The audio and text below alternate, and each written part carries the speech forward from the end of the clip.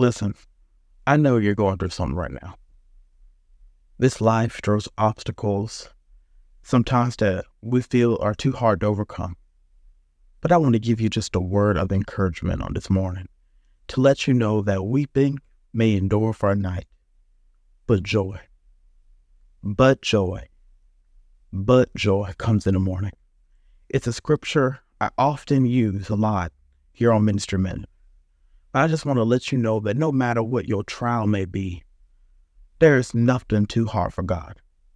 There's nothing too hard for him, nothing that has caught him by surprise. So you may go through some things. You may go through a loss of a loved one, through sickness, disease, illness. You may be going through the worst time in your life, but nothing has caught God off by surprise. God is there for you. Family may forsake you, friends may forsake you, but God, he will never leave you or forsake you. So my friend, it's not the time to lose your faith. It's the time where your faith needs to be stronger than ever before.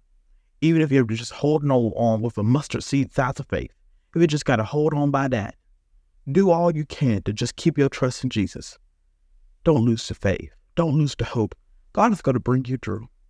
There's a song that I like to hear. It was by Richard Smallwood, I believe. It's talking about mornings breaking. That was the title of the song, Mornings Breaking. So my friend, if I can encourage you with something on the day, morning is breaking. It may seem like you've been in your night season too long. It may seem like this night season is never going to end. But I want to encourage you to let you know that morning is about to break. Just rest in Jesus. Rest in his promises. Because weeping may endure for a night, but joy, it sure will come in the morning.